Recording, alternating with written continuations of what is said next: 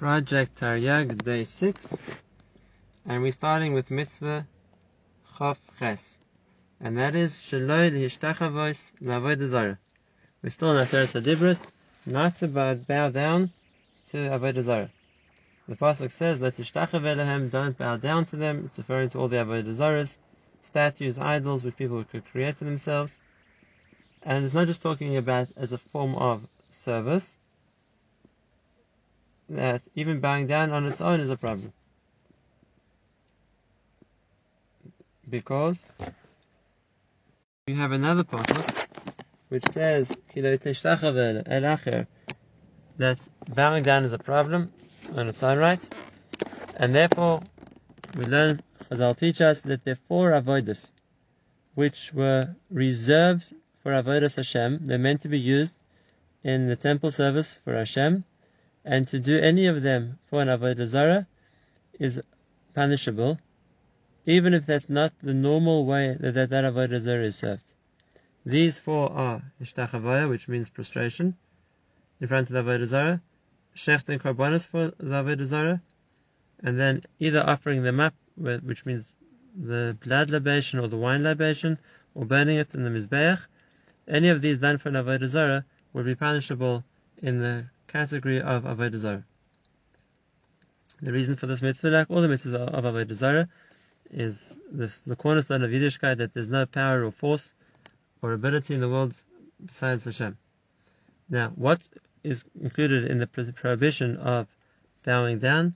And that just means bending oneself or spreading oneself, like so to speak, flat on the floor. We call Pishut Yadayim Raglayim, with his legs and arms outstretched. That's for sure also. And Chazal said even activities which aren't intended to be bowing down to avodah zarah, but that's what it would look like. The person bends down to pick up coins which have fallen on the floor in front of an avodah zarah, or to take a thorn out of his clothing in the same fashion. That would be also because it would look like he's bowing down to the avodah zarah. Obviously that wouldn't be punishable by death, because the intention to worship avodah zarah wasn't there. This mitzvah applies in every time and place, men and ladies equally. And if a person intended to bow down to avodah zarah and he was warned, he would get killed, skila. And if he only did it b'shogeg, by mistake, then he'd have to bring a carbon chatos, a special carbon for avodah zarah, like any case of b'shogeg. Mitzvah Chavtes, the 29th mitzvah, Sheloi Labed Avodah Zarah, and that is the continuation of the same pasuk. It says, "Let Tishtachav Elehem v'lo ta'avdem," don't worship them, don't serve them. And what's included in this extra prohibition, which wasn't already included in the issur of bowing down to them, or sacrificing, or pouring wine, or oil, or blood, or whatever it would be for the avodah zarah.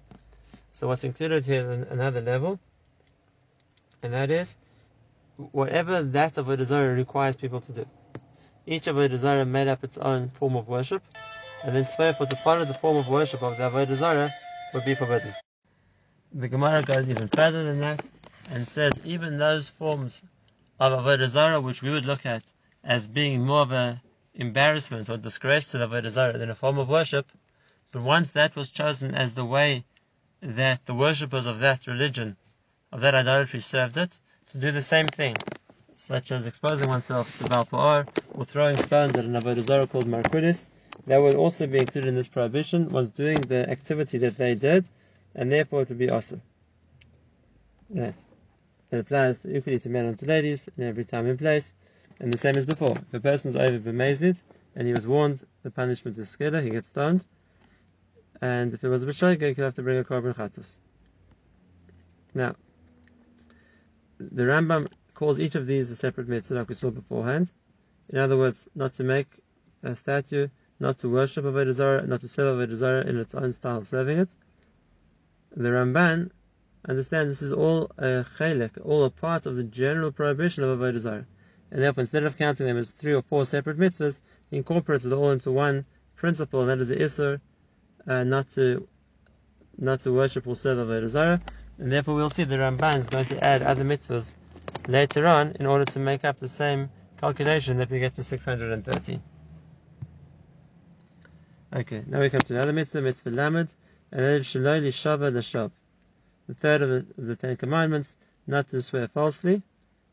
So the chinuch here is going to first explain the rules of the mitzvah, as the other Rishonim do, and then he gives a lot of background to understand the idea of what an oath or what a neder, a shvur, or a promise means in the terms of the Torah. So the pasuk says, "Letis Hashem Hashem Elokecha l'shav." Don't take Hashem's name for nothing. What's called for nothing? The Mishnah says in Shvus, there are 4 kinds of shvurs, of promises a person can make, that are called for nothing. And what are they? The first one is a person who makes a shvur to deny the obvious. The example of the Mishnah is a person who swears about a stone that it's gold, or the other way around, which is obviously patently untrue. So the problem there is that it was a shvur which was meaningless because it was wrong. The second is if a person swears to what is obvious, and it's already obvious. So if a person would make a shvur that a stone is a stone, so it's true, a stone is a stone, but it wasn't necessary to make a shvur for that because it's evident that it's a stone. The third, a person who makes a shvur to mevatel the mitzvah in the Torah. So, for example, he makes a shvur he's going to Mechal Shabbos, and that's a similar kind of shvur to the first category. And that is, since he's commanded, obligated to keep Shabbos, and even more, the Gemara says that Klal Yisrael already accepted with a shvur to keep the Torah, so then it's like he's making a shvur to deny the obvious, and in which case it's a shvur shav, it's a shvur for nothing. And the fourth example is to make a shvur to do something which is not humanly possible to do. And since we know Merosh, we know up front that it's impossible for him to do that. If that's the case, it's also called a shvur shav because it's a meaningless shvur. It's a shvur he will be unable to fulfill. In the case in the Gemara, a person says he's not going to eat or drink anything for 7 days. A person who says he'll go without sleeping for 72 hours straight, or something like that, would be in the category of something which is not humanly possible to do. And in all these 4 cases, a person who makes such a shvur has made a shvur shav, which means a shvur which is meaningless for nothing, and we're going to see that's an avera. Why is it an avera? What's wrong with stating the obvious, or stating what no one's going to make a mistake if I say something which is patently wrong? And the reason is because I said a shvur. And what's the significance of a shvur, says the chinuch? Mishosh ha'mitzvah l'das b'nei adam v'likpoer b'nafshoisam v'lechazek ha'emunah b'libam. It's for people to mechazek, to strengthen within themselves their emunah and their knowledge. Ki hakel baruch hu asher b'shamayim yimal v'kaim la'ad.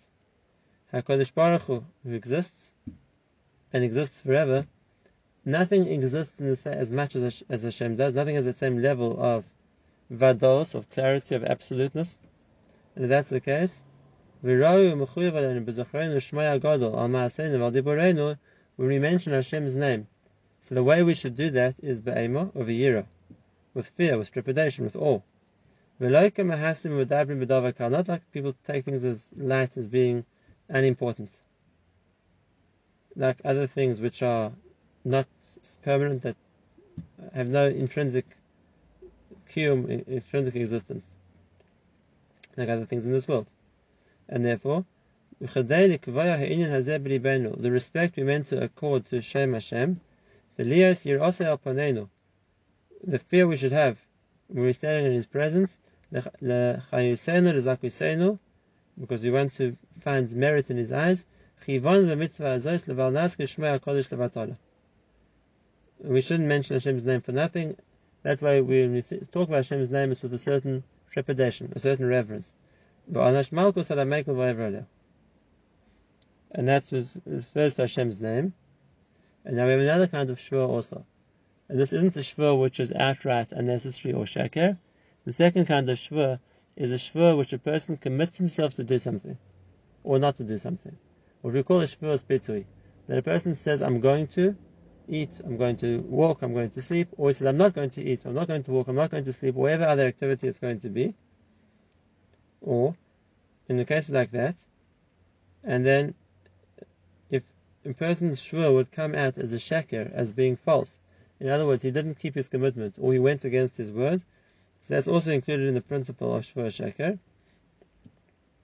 Just the second pasuk, we learn from the pasuk, it says, a person shouldn't swear in Hashem's name to something which is false. And what's the reason? The same reason as before. Because by a shvur, a person is comparing what he's doing to Shem Hashem. So, for example, if a person says, just like Hashem is true, so too it's true that I will do something. Then he's giving what he's going to do the same level of absoluteness as Hashem. And if he doesn't do it, it's, so to speak, it's a lack of kavod for Hashem. Because by reverse, it's ki'ilu sounding or saying that a person doesn't accept that level of emes and absoluteness by Hashem. That's what the Chinuch explains. He says, Ki anishva b'shem agadol. The person who makes a shvur in Hashem's great name, he says this is what happened, and he knows himself that he's lying. So it's like, just like he's saying, I know I'm speaking a sheker, he is comparing chas v'shalom Hashem to that sheker that he's saying. Same thing. A person who commits himself to do something in the future, and he doesn't do it, so he's also ki'ilu denying the emes. Why? Because a shvur means a person decided to accept to do something that he's making a shvur about. He won't change from what he said. Just like Hashem exists and doesn't change, that's the same amount that I'm guaranteeing that I'm going to do what I said. And that's lashon of shvur. That he's nishba in something, he makes a shvur in something, it means he's making it comparable to the level of reliability or emes that it affords to Hashem. That's one kind of speech that a person can use, and that's the lashon shvur. There's another language which is used in the Torah also, not in this mitzvah, but the Chinuch already explains now what it is to understand the difference, and that's a neder. A neder is a person makes something also to himself. But it's not saying that I guarantee not to do it, just like I know Hashem is true, that's the same reliability that I won't do what I'm doing. And neder is there's something which I'm allowed to do, I want to make it also. Where do we see that people are allowed to make things also to themselves? So just like we see about korbanos, a person can make something of his own hekdesh, which means it's no longer belongs to him, it belongs to kodesh, and as a result it would be also for the person to use it, or to get any hana from it. So similarly, a person can say, I want to make this object also to myself, and therefore it will be also for me or anybody else to get a benefit from it. And that's why when a person wants to make a neder, he has to say it in a similar sense to the way a person would make something also as a korban or as belonging to the Beis Hamikdash. But those things which the Torah already asked, so it's not up to the person to decide to make this also. That's the Torah made also. So therefore a person can't say this thing is also to me, just like the Torah asked eating a sheretz or a chazir or any other non-kosher animal, because that's in the framework of the Torah asked. What a person would have to say is, this thing is also to me, just like a korban would be also to me, because that works within the rules of what a person can extend the Torah's isurim and create new levels of isur for oneself. It doesn't just apply to oneself. If a person owns something, he can make it also for other people to use his thing, and there will be also for the other people to use his object which he has made also to them. Right. And when a person has made such an isur, so has made such an effect of making something forbidden, then we have a pasuk in the Torah of la yachal dvarei. A person can't go against his word, and he would be over an isur by, so to speak, using something which he had forbidden on himself to use. And that's why a neder only works on the negative. A neder is only to make something asur. A neder would never make something mutter or obligatory, because the way a neder works is it creates an isur on a certain object. Whereas a shvur, which means a person obligates himself, could apply both ways. A person can obligate himself to do something, a person can obligate himself not to do something. Because of this distinction between the neder and the shvur, the Mishnah in Shvurs points out three major differences between how nedarim can work and how shvurs can work.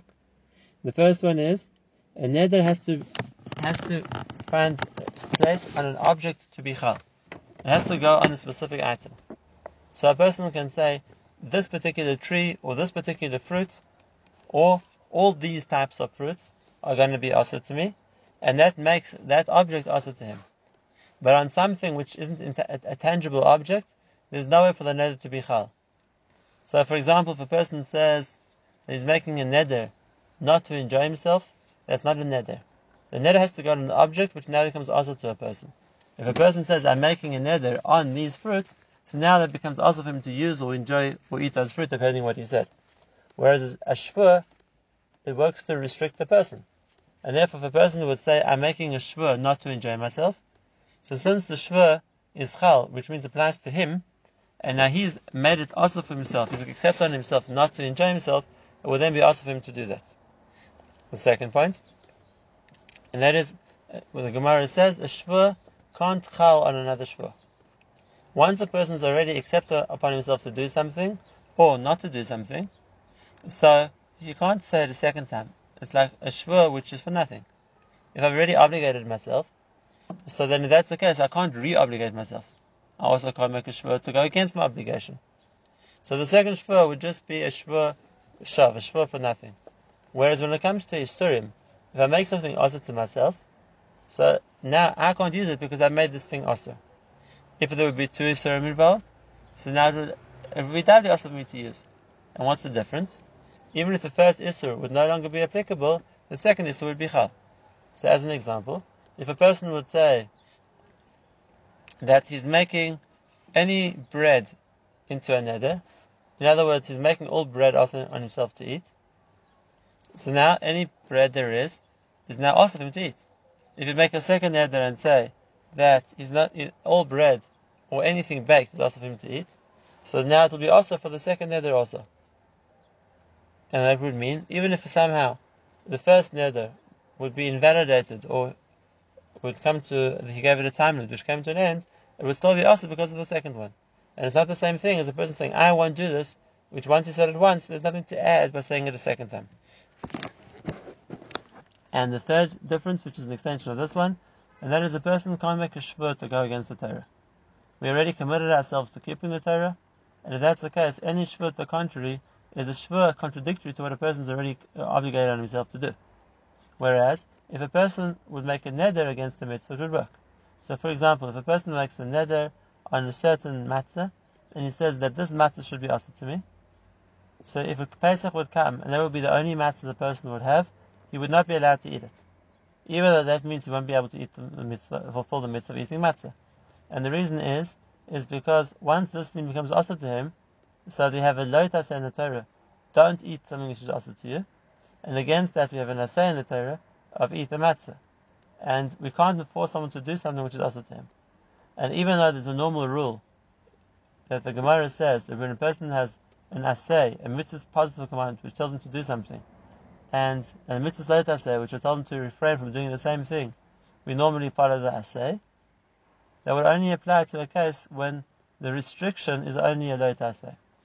But when it comes to nedarim, besides for the lo taseh in not breaking a neder, there's also a mitzvah say that a person is mechuyev to fulfill what he says. It says k'chol hayotzei mipiv yaseh, that he has to fulfill what he says, and if that's the case, a person would be more chayiv to keep his neder and not break his commitment, and if therefore he wouldn't have the ability to do a mitzvah, he won't be able to do the mitzvah. Now the difference, if a person makes a neder, and a second person says, me too, then the neder would chal on him as well, which means he's just extending the isur that the first person made to himself as well.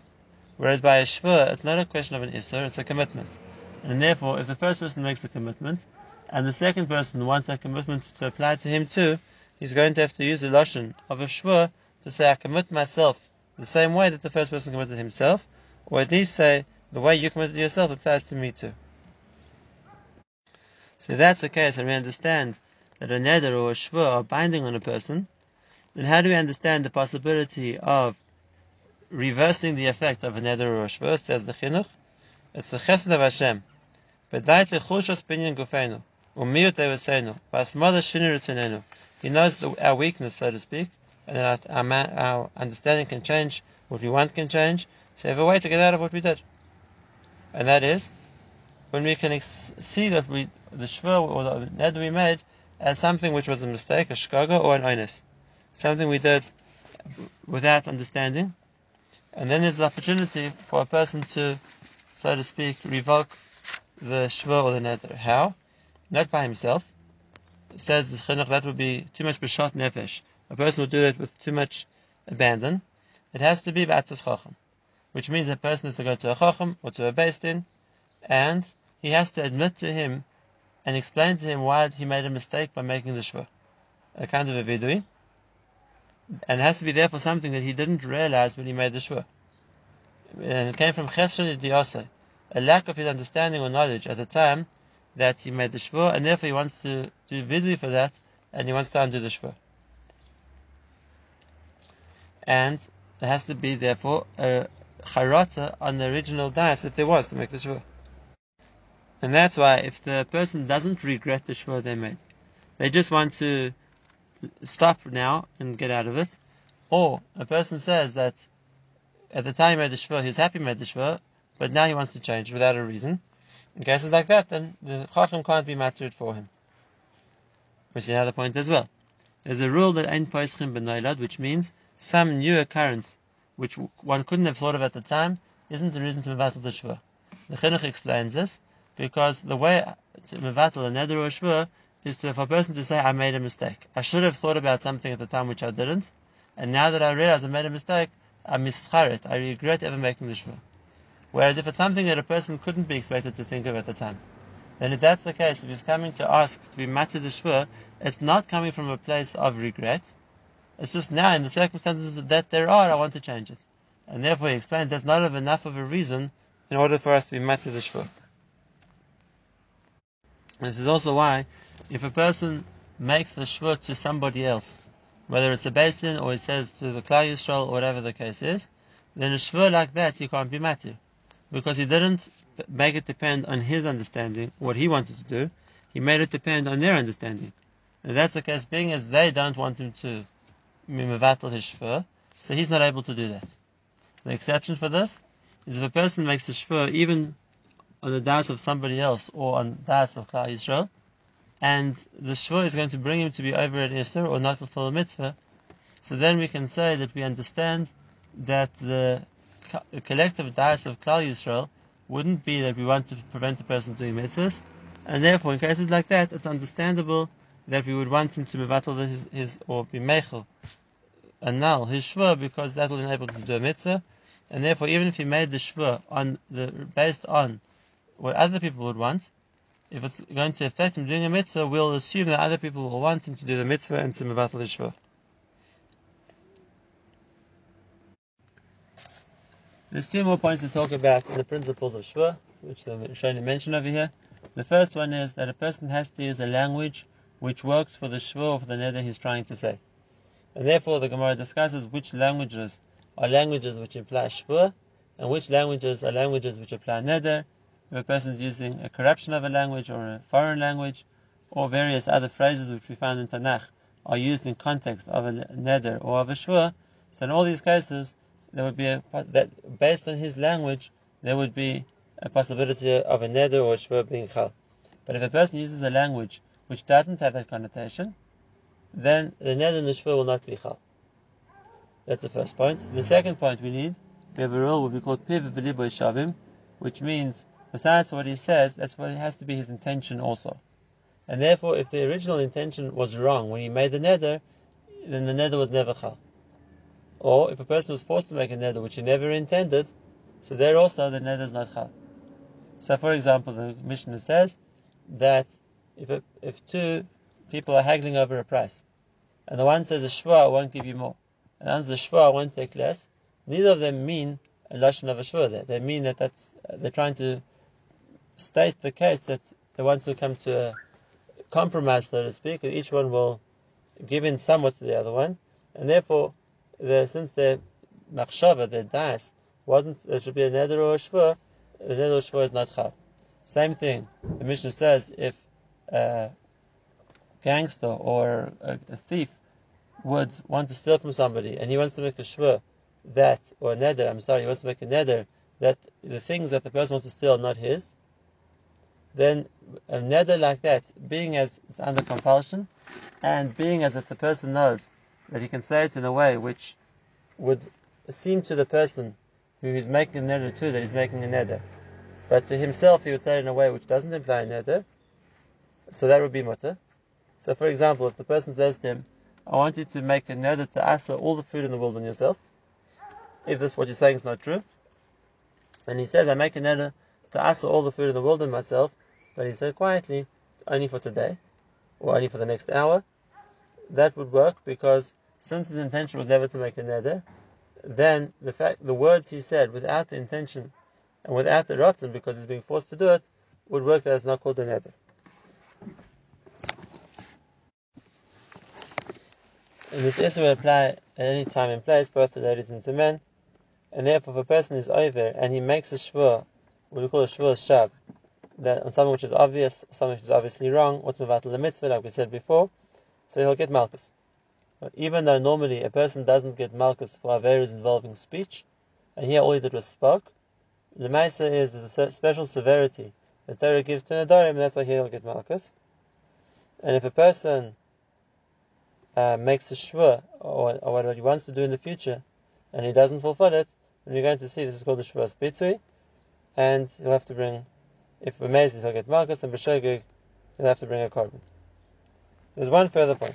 That's really the mitzvah of shvur sheka and shvur shav, the issur involved. There's one further point, which the chinuch raises over here, and that is we find the concept of Hashem making a shvur. And we find sometimes that ki'ilu it's mashma, it seems from Chazal, that Hashem could retract the shvur. And the question is, if retraction of a shvur means that a person regrets originally having made it, it was some kind of mistake, he says, that he made the shvur. So how can we talk about Kodesh Baruch Hu, the idea of Hashem retracting a shvur?